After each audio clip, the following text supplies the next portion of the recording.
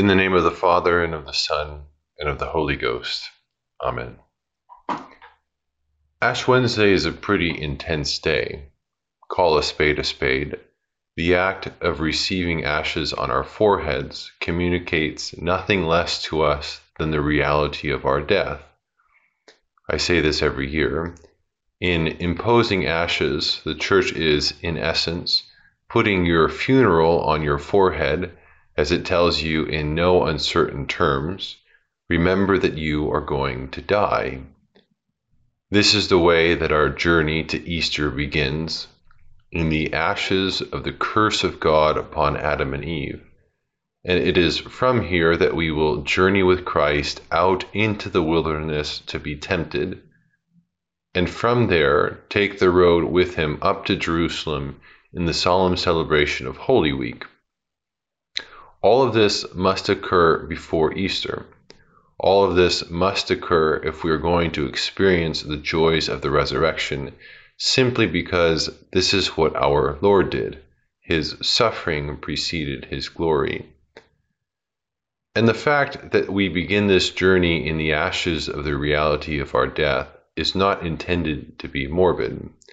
While it's true that some religious people among us simply like the dramatic, we don't dwell on death for its own sake. The Church asks us to bring out into the light the fear that everyone has in the dark, that is, the fear of death. So much of our lives are lived in the reality of trying to avoid death or anxiously responding to the impending reality of death. So the Church says, hey, this is reality. It does no good to try and live your life distracting yourself from this basic fact. So let's together confront this and not run away from it. And in so confronting the reality of our death, the intention is that we would confront the reality of our life. Changing the way we view death changes the way we view life. Hence this journey of Lent, a road of penance in which we reorient ourselves around that which is most good, around God and his kingdom. We fast, following the commandment of our Lord in Matthew 6 from our gospel lesson this evening.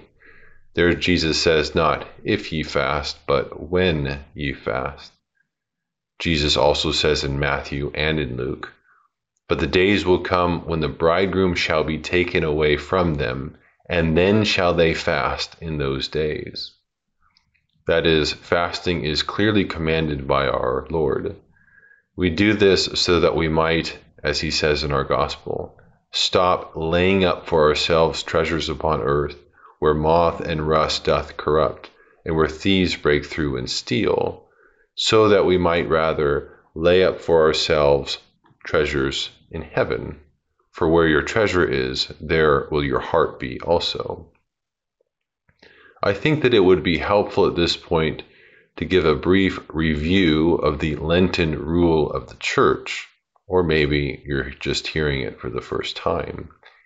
So during this season, the Church calls us to three things: fasting/abstinence, almsgiving, and prayer.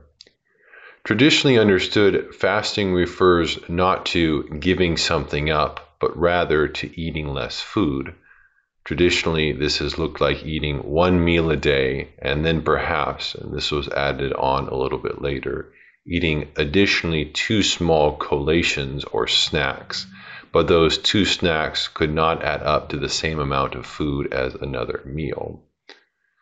Technically, every day during Lent, except for Sundays, is a day of this sort of fasting. The point is, you should be a little hungry during Lent. Abstinence then refers to, like it sounds, abstaining from certain things. Again, traditionally understood as abstaining from certain kinds of food, primarily meat. But it seems to me that today, colloquially within the Church, what we typically mean when we talk about fasting, we're actually talking about abstinence. That is, things that we are going to abstain from during Lent. And it's good to think about this outside of just food, so maybe some sort of media abstinence, for example. And the final thing is almsgiving, which refers to giving to the church and giving to the poor, trying to learn what it means to not give merely out of our abundance, as our Lord teaches in Luke, with the poor widow who gave all that she had, her whole livelihood. So with that in mind, I'd say the underlying question to ask yourself during Lent, that is, I just went over the external, but the underlying, the internal, is this question to ask yourself, what is it that your heart wants? Our Lord makes it clear you can either try to acquire earthly treasure or heavenly treasure, and these are mutually exclusive. There are many things that are vying for our hearts, vying for that central place, that place that Christ refuses to share. And fasting and abstinence and almsgiving simply puts these things in check. It puts our tendency to place our security and our confidence in material goods and bodily desires in check as we voluntarily remove them from our lives. And something then inevitably happens when we remove these things, and that is we get anxious. This is normal and to be expected, and actually a good sign that you are on the right path with your fasting and abstinences. If it's easy and doesn't produce this anxiety, perhaps you haven't chosen or you haven't picked the right thing to abstain from. Because here in this anxiety and discomfort, the church asks us to sit. So just sit with it. Learn how to be present with it and to even tolerate it, that feeling of being uncomfortable. Because herein something happens. A door is open to us, a spotlight shines in. This happens when we ask ourselves the question of why. Why is it that it hurts? Why does not having this thing make me feel so anxious? Well, what's my relationship with this thing really? Am I free to do it, or am I enslaved to it? Have I given a place in my heart to this thing that belongs properly to God? Also, what is it that I'm trying to cope with or distract myself from with this particular thing? What am I avoiding in my soul? What do I need to confront inside with God? So we fast, abstain, and give alms. We then sit with our anxiety and we wrestle through these sorts of questions and bring them to God in prayer, which is the third thing asked of us during Lent. So this is the journey, and this is the ultimate end or purpose of our penances, that we might increase our prayer, increase our communion with God, and this is how that journey, this is how that path takes place. Fasting, abstinence, almsgiving, these penances hurt because, one, we find out that perhaps we really do love these things too much. We divide our love and try to split or share this central place in our hearts between our material and bodily desires and God. And two, our penances hurt because there's pain underneath that you've just been trying to distract yourself from or cope with.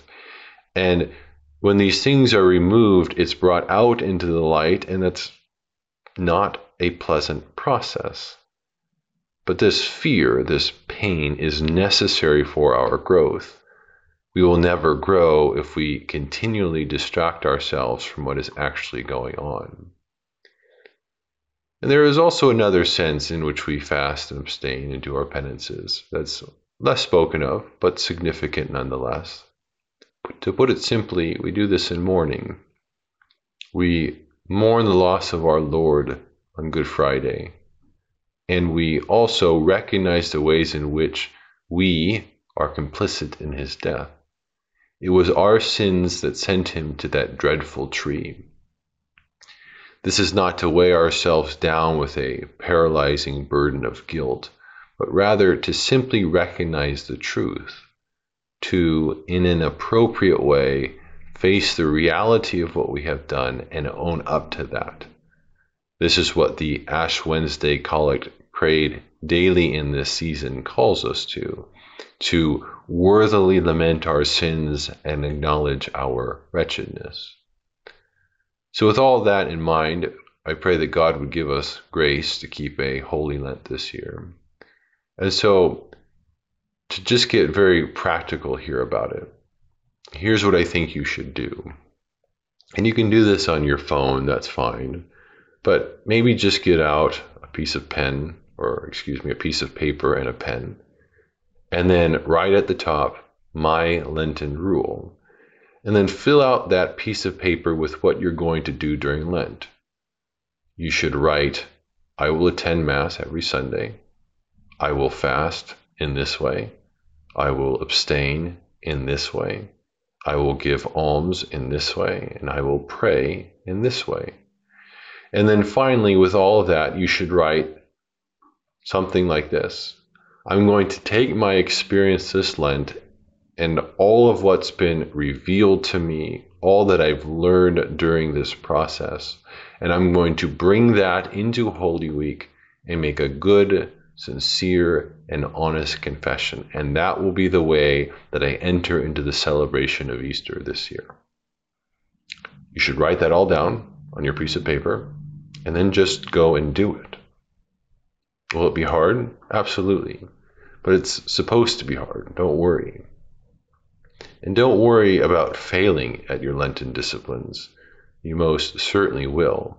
Simply get back up, learn from it, resume your disciplines, and keep moving forward. The point is not to get a perfect score. That's really important. The point is not to be able to get to the end of Lent and look back and say, I never failed. It's not about how well you perform, it's about your growth. And even in our failures, perhaps especially in our failures, we can grow. And finally, and I say this every year, but I think we need this reminder as we begin Lent, and that is, beware of spiritual pride. Conduct your Lenten observances and don't tell anyone else about it. Keep it a secret. Those who conduct their spiritual life in such a way that everyone else can see it. Those who conduct their spiritual life so that everyone else can look and see what they have done. According to our Lord, they already have their reward. Rather, do all of these things in secret, and your Father, which sees in secret, will reward you openly. In the name of the Father, and of the Son, and of the Holy Ghost. Amen.